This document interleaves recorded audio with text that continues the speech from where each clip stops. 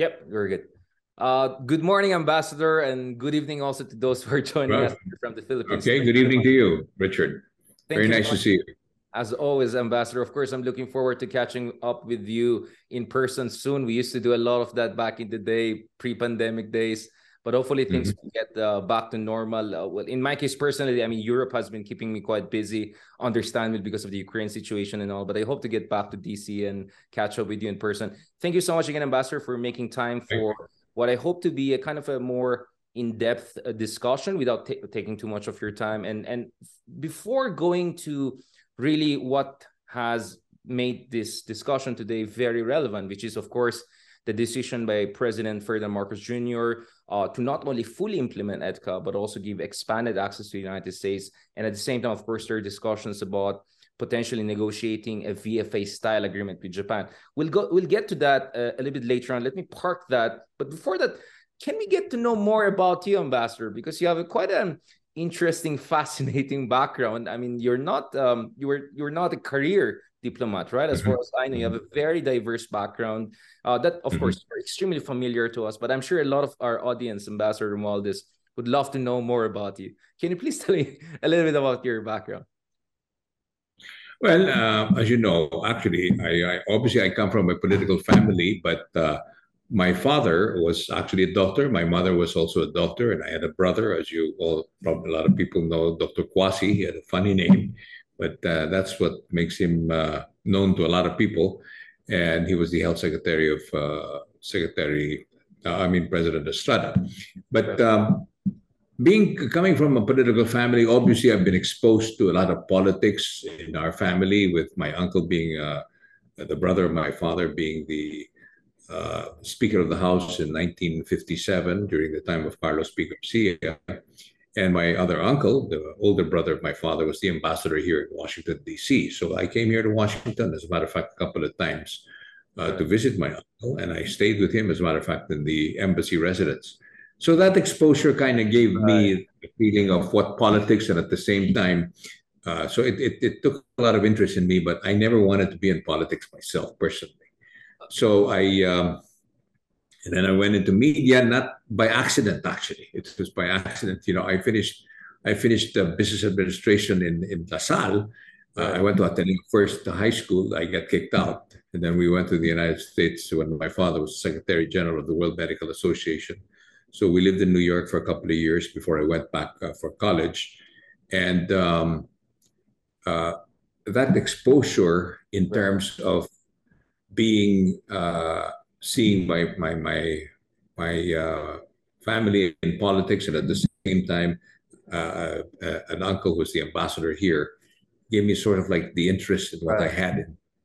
But my coming into media, as I said, was really an accident, because I was really, can you imagine if Rizal Commercial Banking Corporation was the place where I had to look for a job, when my father told me it's time for you to look for a job 4 months after my graduation.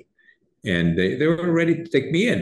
But then at that time, they have this rule that if you have somebody who's a first degree Yeah. cousin, had a Right. cousin who was working there, they said, I'm sorry, but we can't take you in. So I was in a panic, because my father said, you'll go into the streets if you don't find a job. Of course, he was kidding, but at the same time, message was clear. So I ended up KBS Channel 9 at that. And friends of mine, because I used to do some disc jockeying for DZUW. I don't know if well, you probably weren't born yet. Right. Right. That was owned by Jody Stewart and Lawson. Yeah, so it became 99.5 RT actually. Right. So Right. I was doing this jockey. That's how I was exposed first in media, but you know, it's a different kind of media. So anyway, I applied in Channel 9, and they took me in, and I became a news reporter. And being a news reporter, it was quite exciting, because I got exposed to a lot of obviously politicians. I remember my first interview was with Senator Jovito Salonga then, and Right. it was a thrill to be able to do that.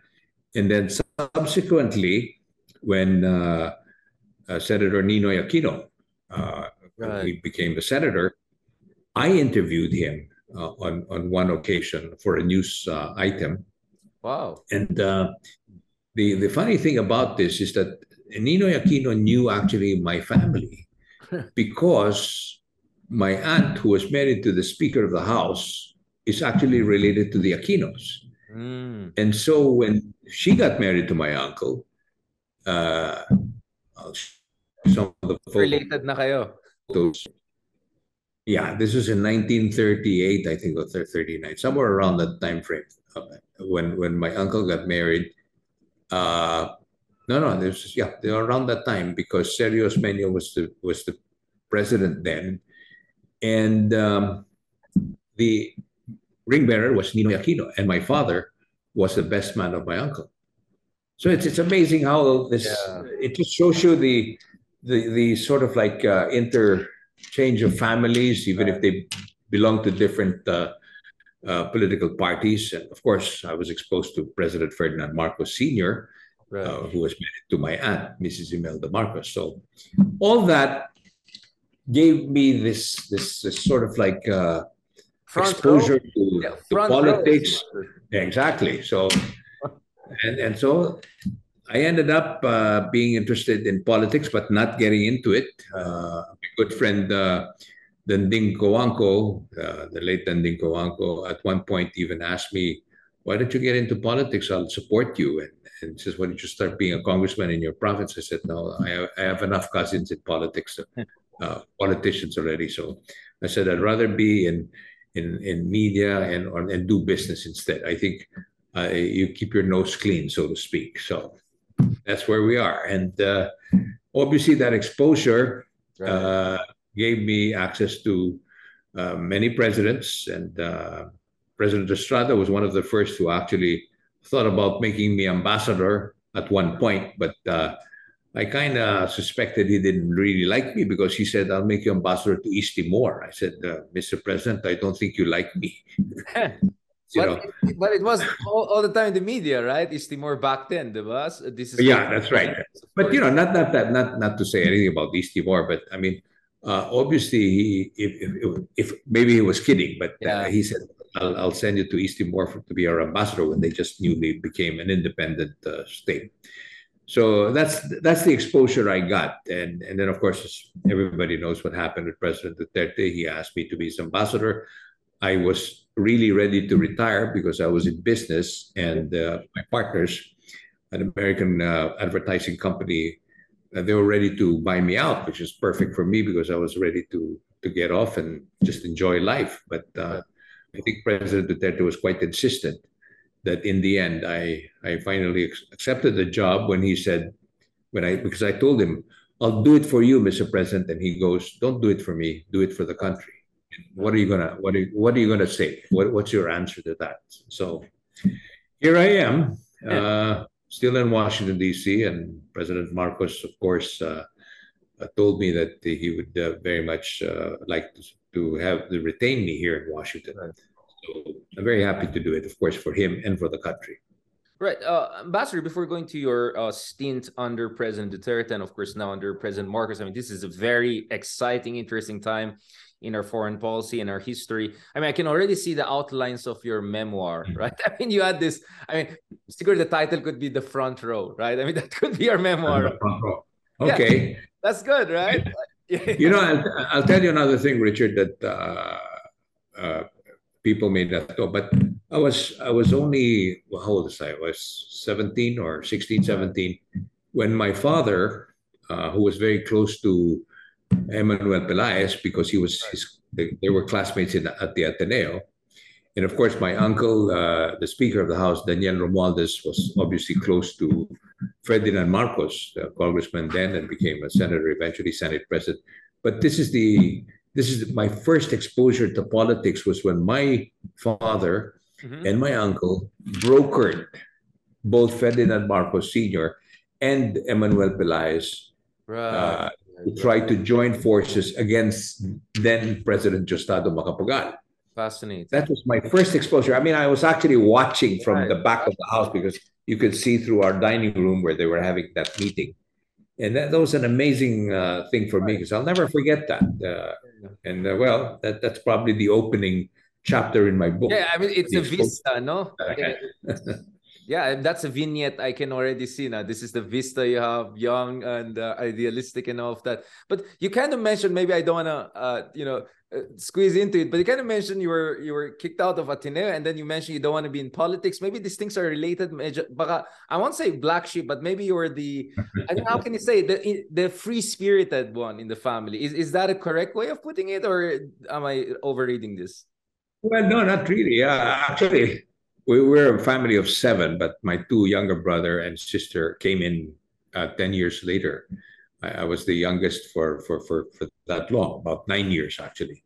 So it was not really a black sheep, but my mother obviously was. I was very close to my mother, but my father was a disciplinarian, Right. and obviously when when you're young, so I got involved with all kinds of crazy things at the Ateneo. Then those days we had this gang, and I just got involved with some Oh, I see. I see. Okay. one of those. And so when you get involved in something like that, and then of course the Jesuit priests were very angry at these things, so I was kicked out. And my father went to Father Fritz Araneta then at the Ateneo. Told him that you're going to have to find a school for my son because he's a we're Catholics and we want to put him in a Catholic school.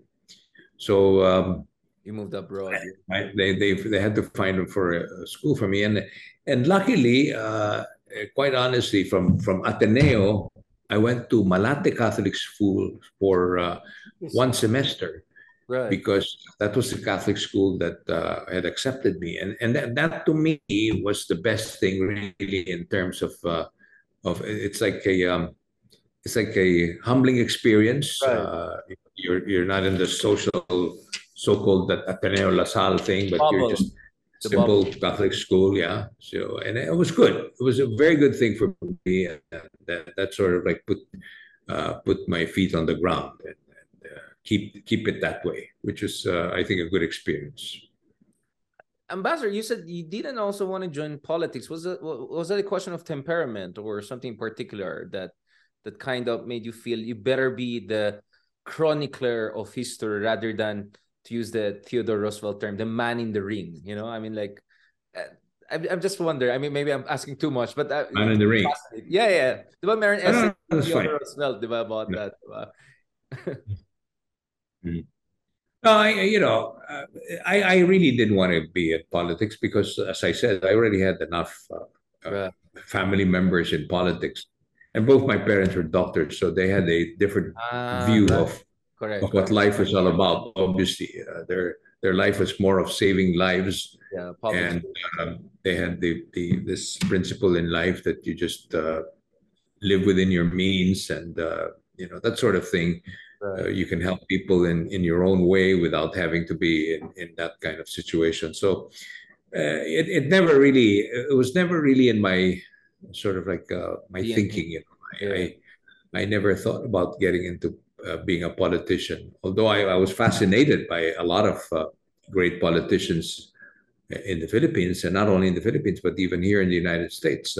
Right. I went out of my way to meet, for instance, Richard Nixon, whom I admired not because of the way things went for him, but more because he was a very resilient, strong president in the sense, and he was you know he that he told the press you don't have Richard Nixon to kick around anymore, but he went back and became president. So he's the type of guy that will not give it up. And then when he was removed from office because of Watergate, he went back again and became a respected statesman, so to speak.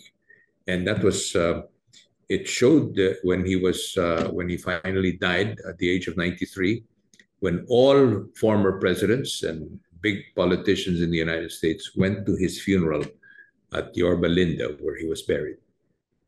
Ambassador, you mentioned that, of course, you kind of had the front row to some of the major, transformations that happened in the Philippines. Obviously, one of them was the Philippines normalizing ties with China. Not long after, of course, your favorite Nixon normalized ties with China. I mean, back then, as a journalist, as a young man, how did you understand these shifting alignments and geopolitical changes that was happening? Because obviously, we see an echo of that nowadays, right? Again, these massive geopolitical changes. But back then, what was your reading of the situation? Were you fascinated by it to see the Oh, first absolutely. family there? Yeah. Yeah, well, I'm glad you asked that question because Yeah. that's another part of the story of my life that when I was a news reporter Right. in 19 just before we opened our diplomatic relations with China, I Right. was asked by President Marcos Sr. then, because I was already a senior news reporter Right. assigned in Malacanang, to join my uncle, who was the ambassador to the United States at that time, but he was the head of mission. But the mission then was what we call basketball diplomacy. Hmm. If you remember, I don't know if you Right. Right. remember the story about that, that we started off by having basketball diplomacy as a way of starting to have a relationship with China. While if you remember, the United States had Right. In ping China. pong diplomacy. We had basketball diplomacy. So I went to Interesting. Beijing, Shanghai, and another city with our basketball team. Then we had Sonny Jaworski, uh, Mon Fernandez. I remember that all of these big players of our PBA. We all went Beijing. to China, Right. and I had the privilege of getting to know uh, or at least meeting Premier Zhou Enlai, Right. and then the vice premier at that time was Deng Xiaoping. Right. I mean, Right. this is just simply just. I mean, this is history right there, Exactly. and Yeah. that's where I saw. There was only one hotel, the Friendship Hotel in Beijing. That's where we stayed. And before that, there's a cultural revolution that happened in China. Right. So the hotel that we were staying in, we were saying, they literally there were a lot of people who died in that hotel. Hmm. It was the only hotel, and Kulto na yata yan, they ah. said that there were a lot of ghosts, and I felt it to a certain extent.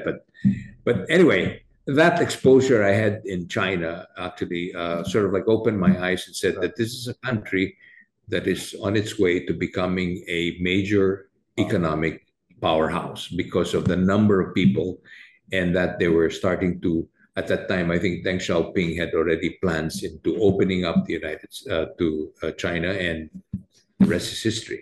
We now Right. know what happened, and that's why today China has become what it is, an economic and superpower. Right. Was Zhou Enlai as charming as many people would put it in history? You know, the way I always judge a leader, quite honestly, is the way they shake your hand. Ah, And right, right, I remember Premier Sean Lai, he was paralyzed in one right, part, right. but he had but when he shook your hand, it was firm. Mm-hmm. It was like, and he looked you in the eye.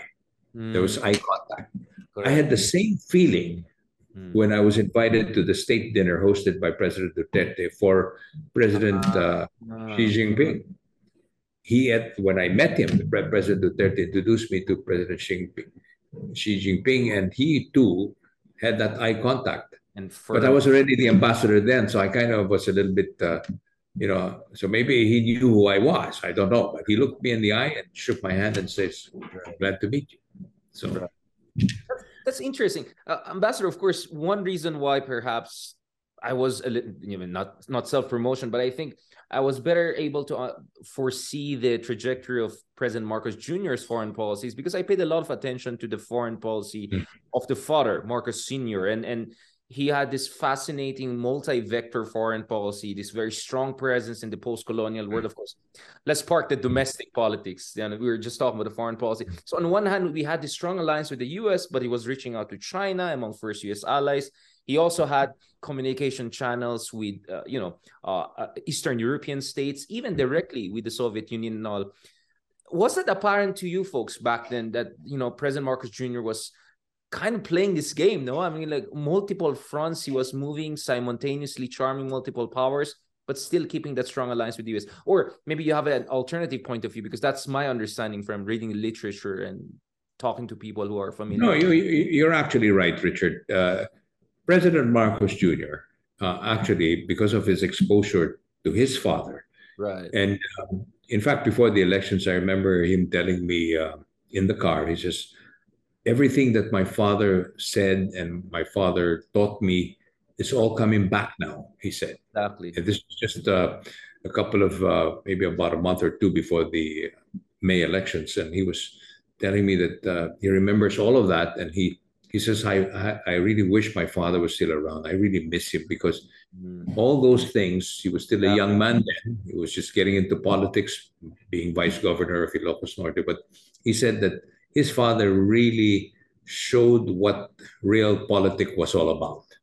And in the geopolitical arena, he felt that his father was also very smart in the way he handled our relationships then.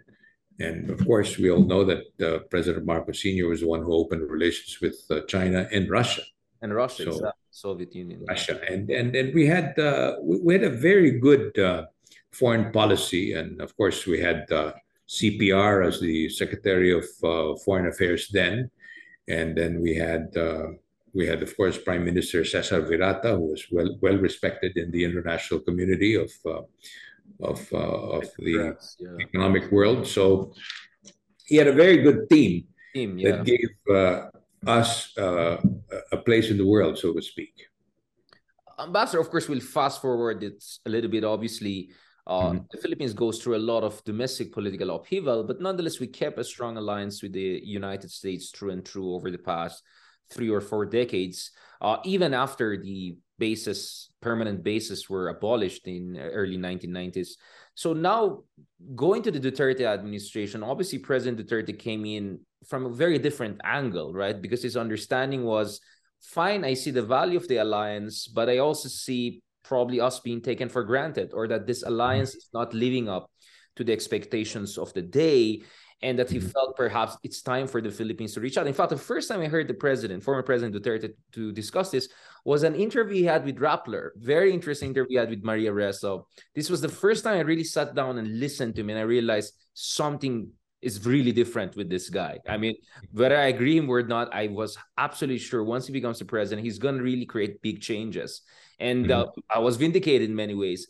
Now, how are you processing this? I mean, did you expect there could be someone who comes in and really shakes the foundation of Philippine foreign policy, goes to Russia twice, great relationship with leaders of China and Russia? I mean, I think for many Filipinos, this was like, is this real or not, right? Or there were many people who were expecting the Philippines to forever be the reliable junior partner of the United States. And then, boom, you have this shock. How are you absorbing that before President Duterte appointed you as the ambassador of the United States? No, like I said, I was, well, first and foremost, as I said, I was ready to retire from my business.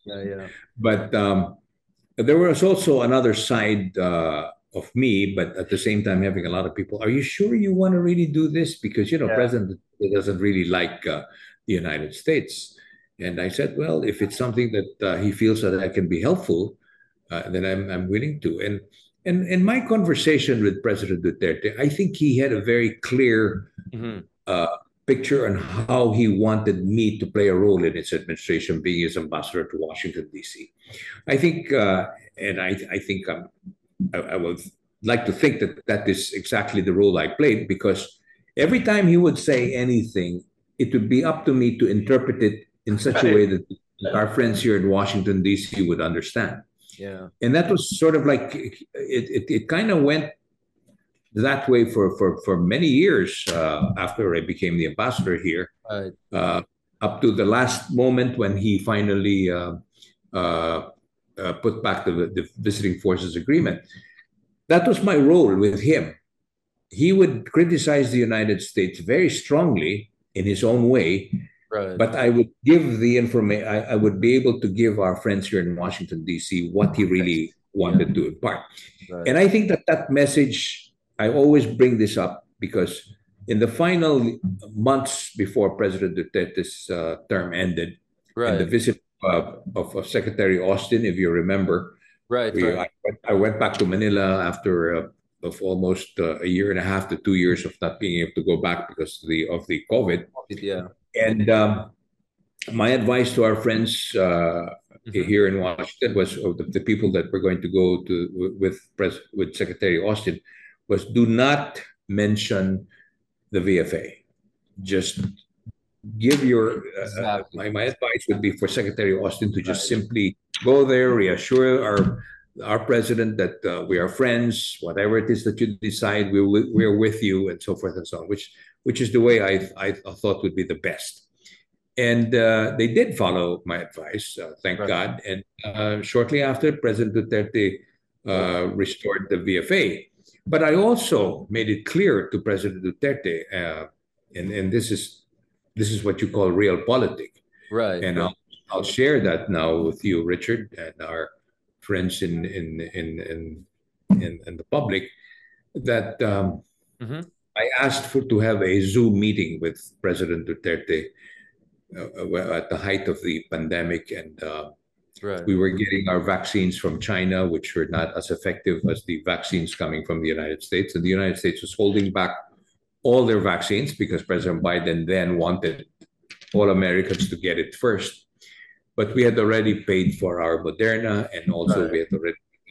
So I basically begged the White House to Mm. give us, to give our people hope that there's light at the end of the tunnel that we were all waiting for.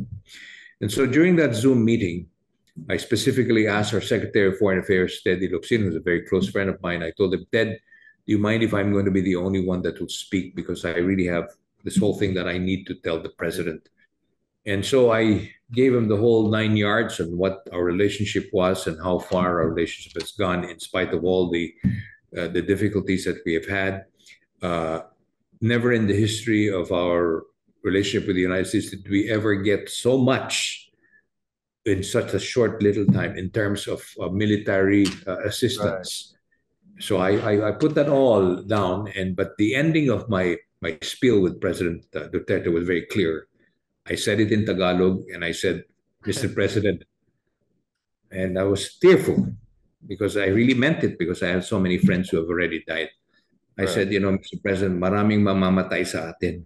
If hindi, We need to give this BFA because it will help us get our vaccines to our people. right. Right. And shortly after, Secretary Bedaldea called me and said, the president's decided that we will go ahead and restore the VFA. So that's the story. That's Right. how it happened. Ambassador, of course, I'll rewind a little bit and get again to this point, because back then I also interviewed Secretary of Defense Delfin Lorenzano, also, of course.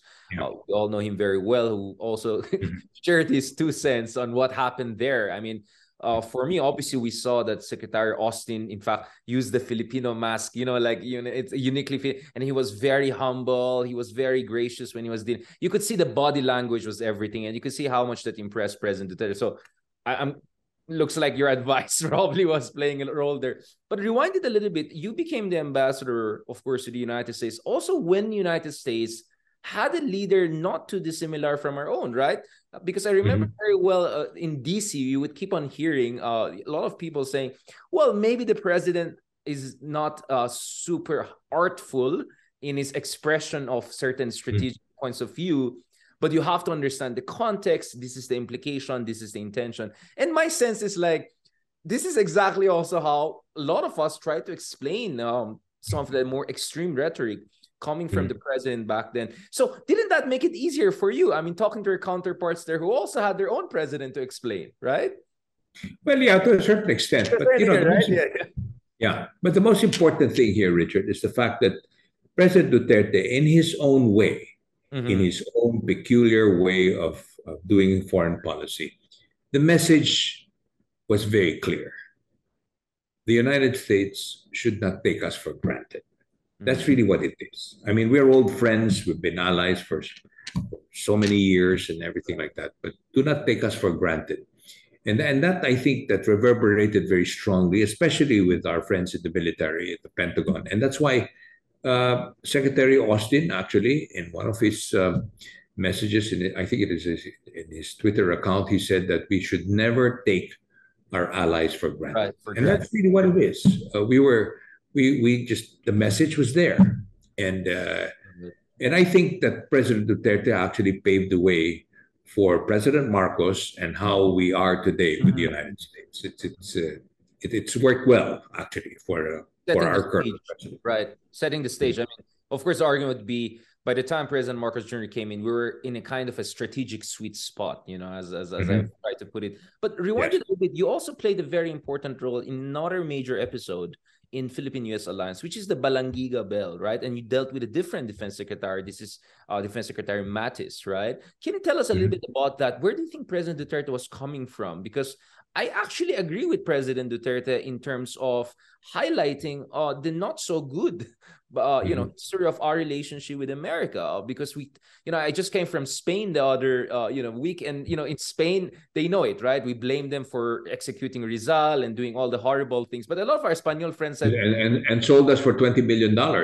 but a lot of our Spanish friends is like, but what about the gringos, right? It's not like they treated you fantastic, right? I mean, and they talk about Philippine-American War, 1 million may have died, or at least 200,000 to 300,000 by some. Like, parang may amnesia tayo. We don't even talk about that. The only time I saw that in mainstream media was in General Luna movie, when you saw some scenes of American soldiers, roughing up our Filipino counterparts. So, parang may amnesia, and it really, that's where President Duterte is really, like unprecedented. He comes in and says, hey, these Americanos, these guys not only take us for granted, they did horrible things to us in the past, etc. So that's where suddenly Balangiga became a symbolic and also important role, right? I mean, how did you approach the ambassador? Again, this is fascinating, right?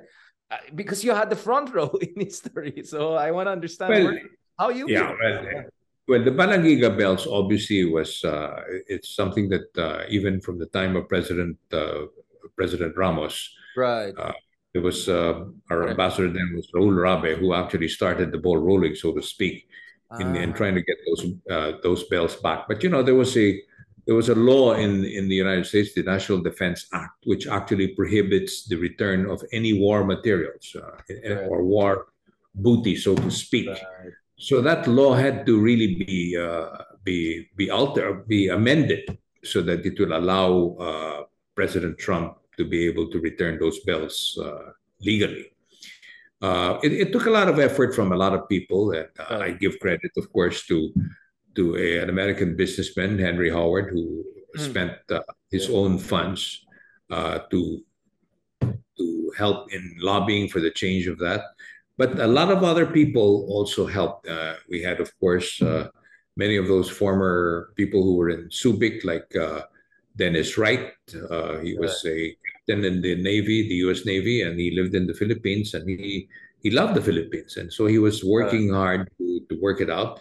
I think we had even Senator Ed Angara was actually to a certain extent responsible, because Ed was very much into to the history of his province, where there are many things that happened also during the U.S.-Philippine War. Right. So all of that sort of like came into play, and President Duterte was able to use that whole spectrum of people working together in getting those Balangiga bells. And of course, his famous line during his State of the Nation address, where he said, "Return those bells, our bells."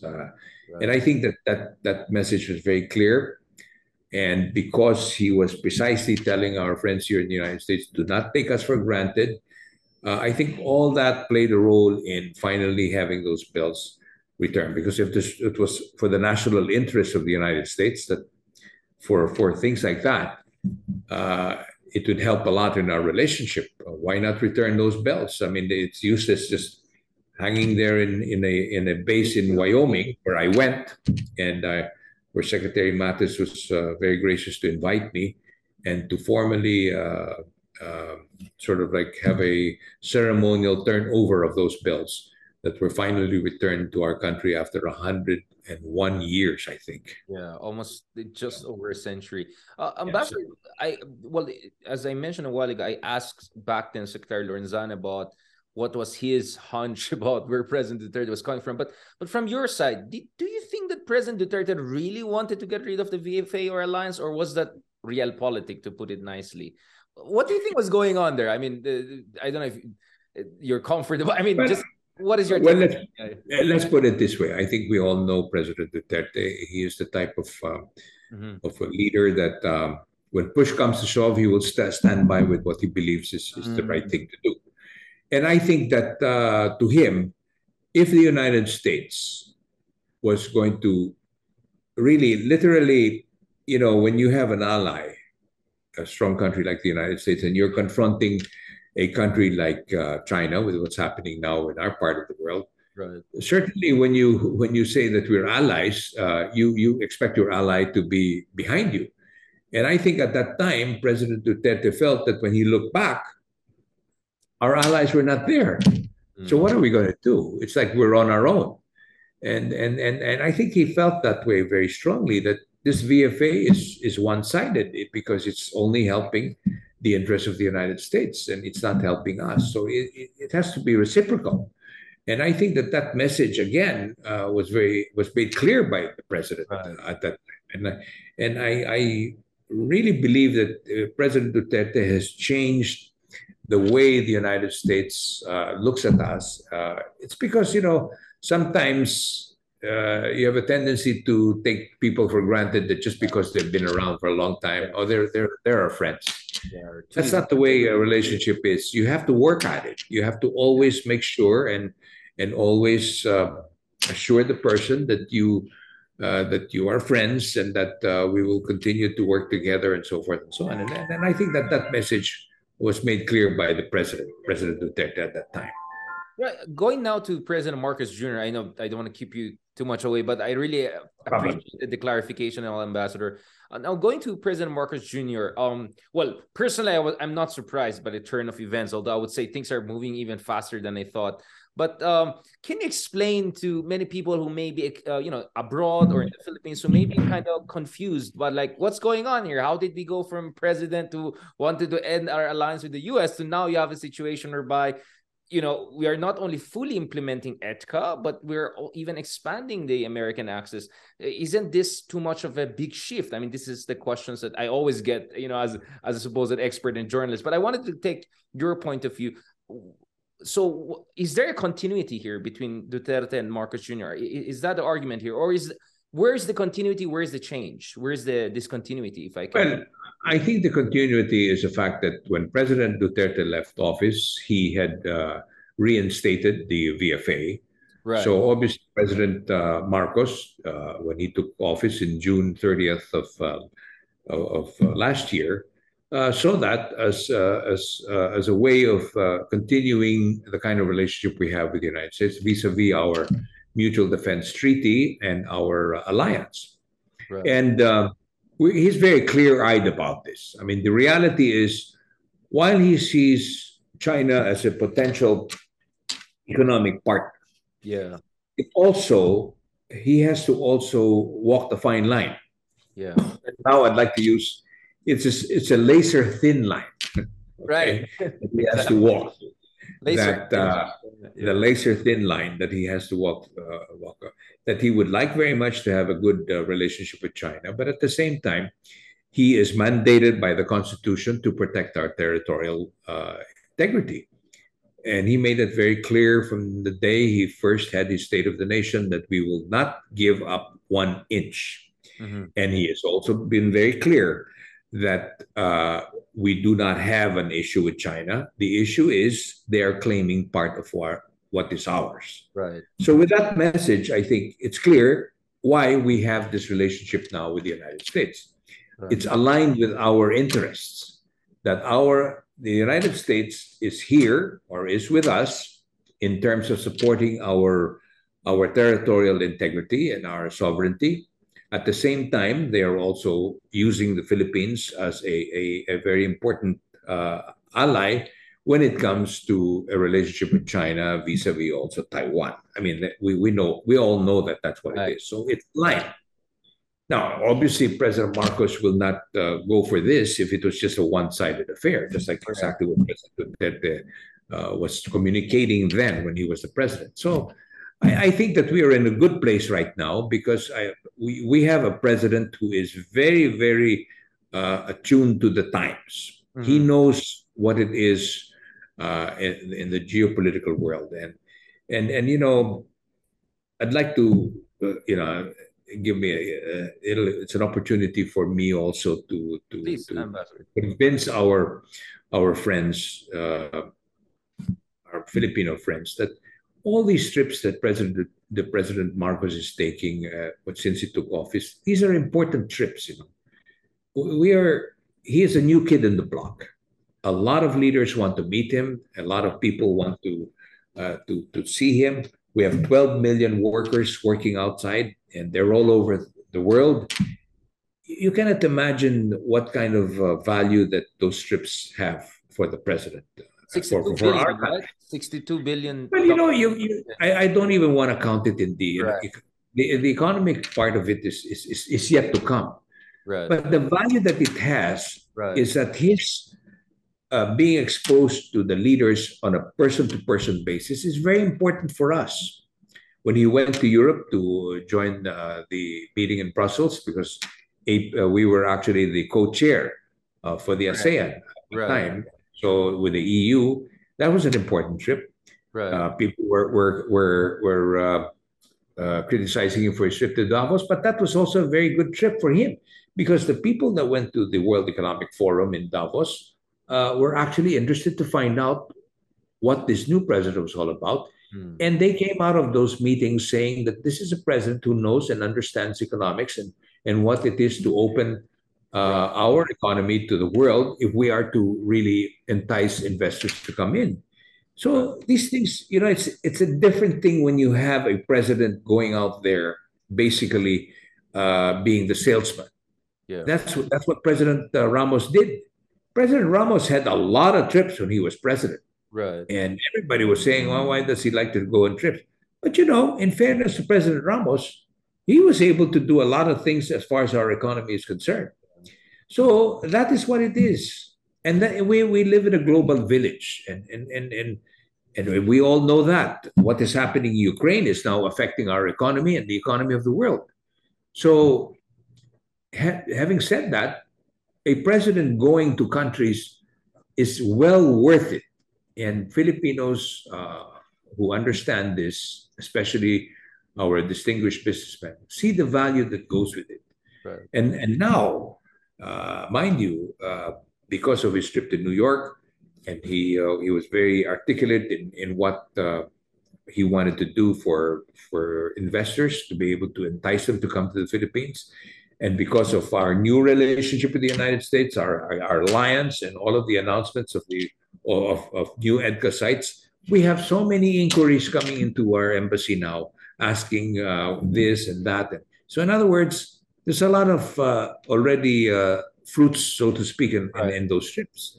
They see President Marcos as somebody who's clear-eyed about what he wants to do for the country. He wants to bring it forward.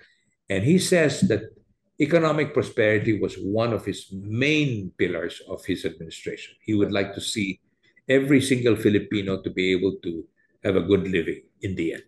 Ambassador Romualdez, do you think it also helped that the Biden administration in particular was really strong on his charm offensive also towards the Philippines? Or that's the impression I get. I mean, President Biden, according to President Marcos, was among the first to call him and congratulate him, if not the first. Wendy Sherman, number 2 of State Department, is there within weeks. Then we have 3 cabinet members. Austin comes after 2 others, the Vice President Kamala Harris. Then, of course, we have the Secretary of State. I mean, I think the world is seeing like, wow, the Biden administration is really reaching out and trying to reassure President Marcos that they want a relationship that is really mutually beneficial and that he will have no problem visiting the United States. I mean, you must have a weird situation, right? Because the former president never visited the U.S. and now we might see in a month or so, right? President Marcos Jr. is also visiting Washington, D.C. I just wanted to ask also about that because I know things don't happen in a vacuum, right? You correctly pointed out there's something about China and our frustrations with China. Probably the visit in China was not as fruitful as the president thought. But there's also something that the U.S. and our friends in Europe and others have done, right? That perhaps has encouraged President Marcos Jr. to feel more reassured with not only revitalizing, but really expanding our alliance. Ambassador, I mean, am I making sense here? I mean, I would be... No, you're absolutely right, Richard. I think that it's clear that the West, specifically the United States, is reaching out to President Marcos because it's an important country. Right. And, our alliance, of course, is a very important one. But the Philippines, former President Trump is the one who described it. It is the most expensive piece of real Real estate estate, in yeah. Asia because we are right in the center. And that is why we Filipinos should be aware of that we are an important player in the Indo-Pacific region. And we are an important player in the ASEAN region and our ASEAN partners and friends. Japan knows this, Australia knows this, South Korea knows this. Almost any country that thinks the way we do, which is to make sure that we have our freedom and democracy intact, Right. would like to make sure that we work in the same way, that we don't want any country to dominate another country. And ironically, we're so close now to Japan. And remember, Right. Japan was once upon a time an enemy of the Philippines, but now we're so close that I even told the Japanese ambassador, "You're in the Philippines, serving in the Philippines in one of the best times because you're now almost in this at par with the U.S. ambassador." Right. Right, right. And Ambassador, President Marcos Jr. mentioned that we're looking at a tripartite security framework with our friends in Japan and US. Obviously, both of us are allies with the US, but we don't have direct alliance with each other, and that's what we're working on. I mean, you're not the ambassador to Japan, but as the ambassador to the United States, obviously, the Japan element is inevitably part of the US-Philippine alliance right now, right? I mean, are we expecting more announcement on this when President Marcos visits the White House later this year, or what's Well, yeah, on the yes. tripartite? Yeah. No, I think that we're working that out now. We're in discussions with both the United States and Japan, and even Australia is now coming into the picture. So it might even be a The real quad type. the real It could quad. be a quad agreement. Yes. The real quad.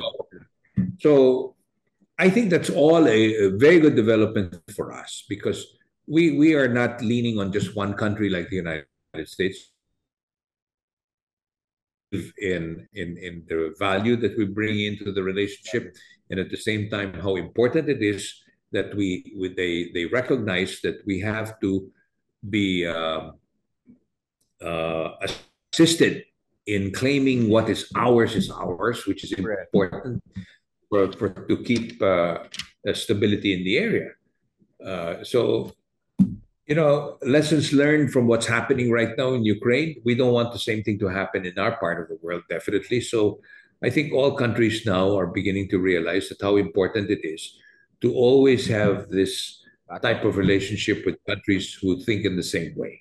Right. Freedom and democracy. Last point, Ambassador. Thank you so much again for really giving a lot of context here.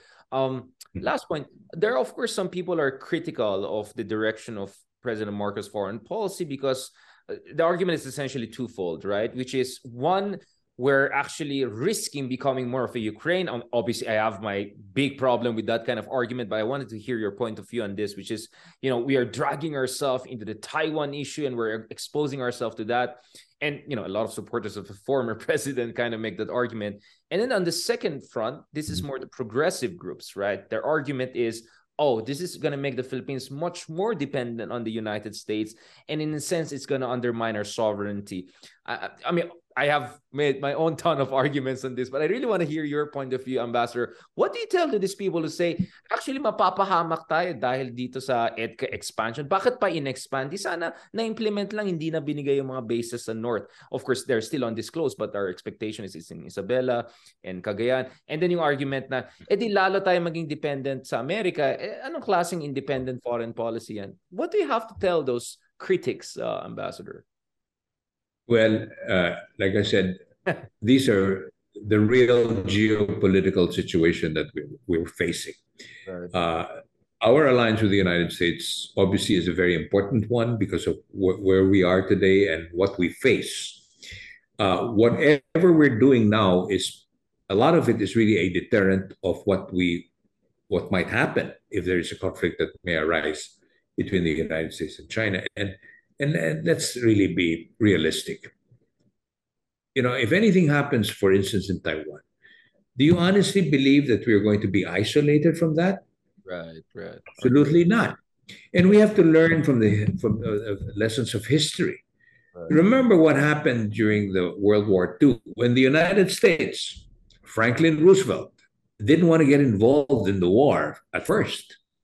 Right. And Churchill Winston Churchill came to Washington, D.C. so many times to plead with the United States that they must be part of the effort to try and blunt uh, Adolf Hitler at that time.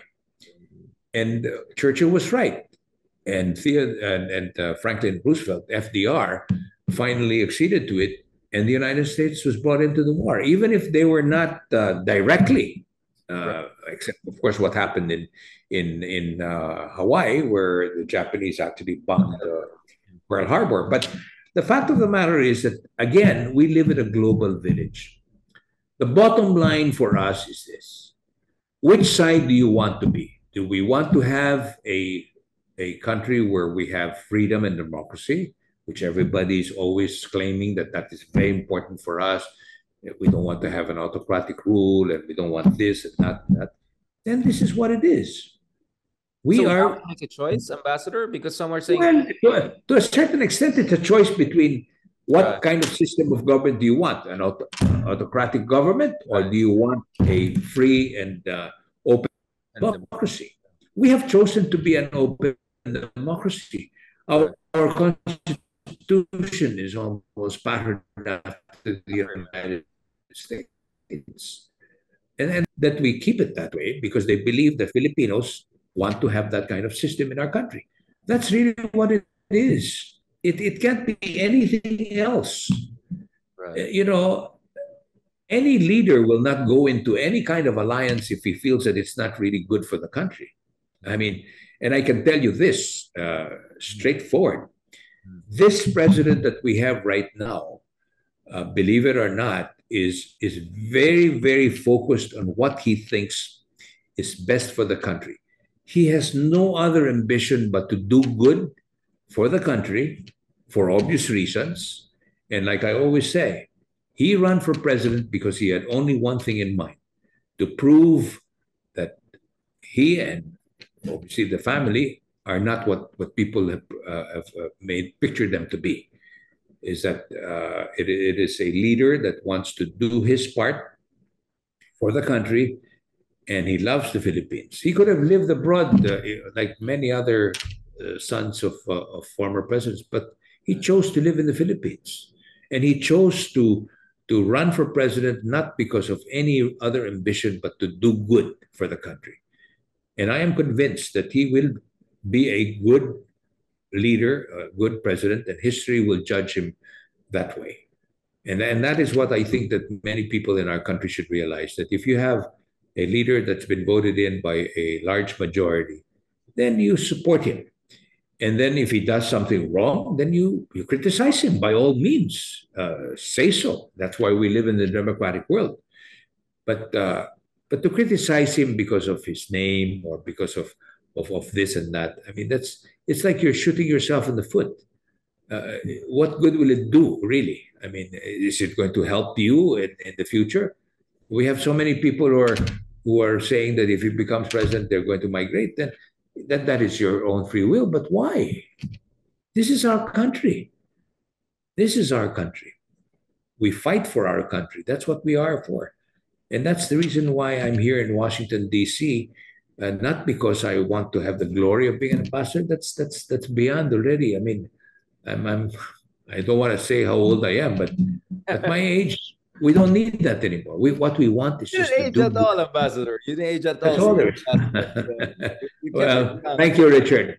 But I'm way past my bedtime, so to speak. But I'm doing this because I really love our country, and I want this president to succeed, and I want our country to be really a strong country, and really a partner, not as a dependent of the United States, but a partner of the United States. Thank you very much, Ambassador, for that. Sorry, let me just squeeze in a slight question. Are we also going to see ETCA expediting or facilitating more transfer of weaponry? Because we're talking about AFP modernization here, right? I always say the ultimate goal should be strengthening our own minimum defense capability Oh, or absolutely. credible defense. Absolutely. Yeah. Absolutely. The meeting that President Marcos had with President Biden was very clear. President Biden said, "You tell us what you need so that we can help modernize your armed forces, so we can help your economy to become prosperous, And that's why we have all of these things that are happening right now. I've never seen so much activity really in Washington D.C. as Right. I see right now, and I'm so happy to see that. I mean, it's a lot of work for me, but at the same time, I think that that's really something that I'm really looking forward to. This all of these things are all going to come into play with us down the road, and certainly I'd like to be able to be around to be able to see our country really economically prosperous, and our relationship with the United States, having been able to be a part of that, and of course our armed forces. I have a lot of our many of our armed forces officers come here to Washington D.C., and they're all gung ho about a lot of things that are going on between our two countries, the cooperation and all of the things that we're looking at to be able to modernize our armed forces. And we are going to be a strong country that we will be able to carry our own weight, so to speak. Thank you very much, Ambassador. I'm glad to see you keeping strong and keeping fresh in many ways. I know you have a lot to do. So wishing you the best for the rest of the day. I hope to catch up with you in person and also more conversation as more big things are going to happen, including the upcoming visit to the White House by President Marcos Jr., right? Well, I look forward to seeing you here, Richard. I'm one of your fans, so I always watch whatever you do, and I read everything that you write. So I look forward to seeing you here, and thank you very much for giving me this opportunity to express my thoughts on our relationship with the United States. Thank Thank you you. very much, Ambassador, and expect also getting quoted in a lot of my upcoming writings and all, as always. Direct quote. Have a good day, Ambassador, and talk Thank to you. you. Thank you. Thank you. We'll see you again. Adios. Adios.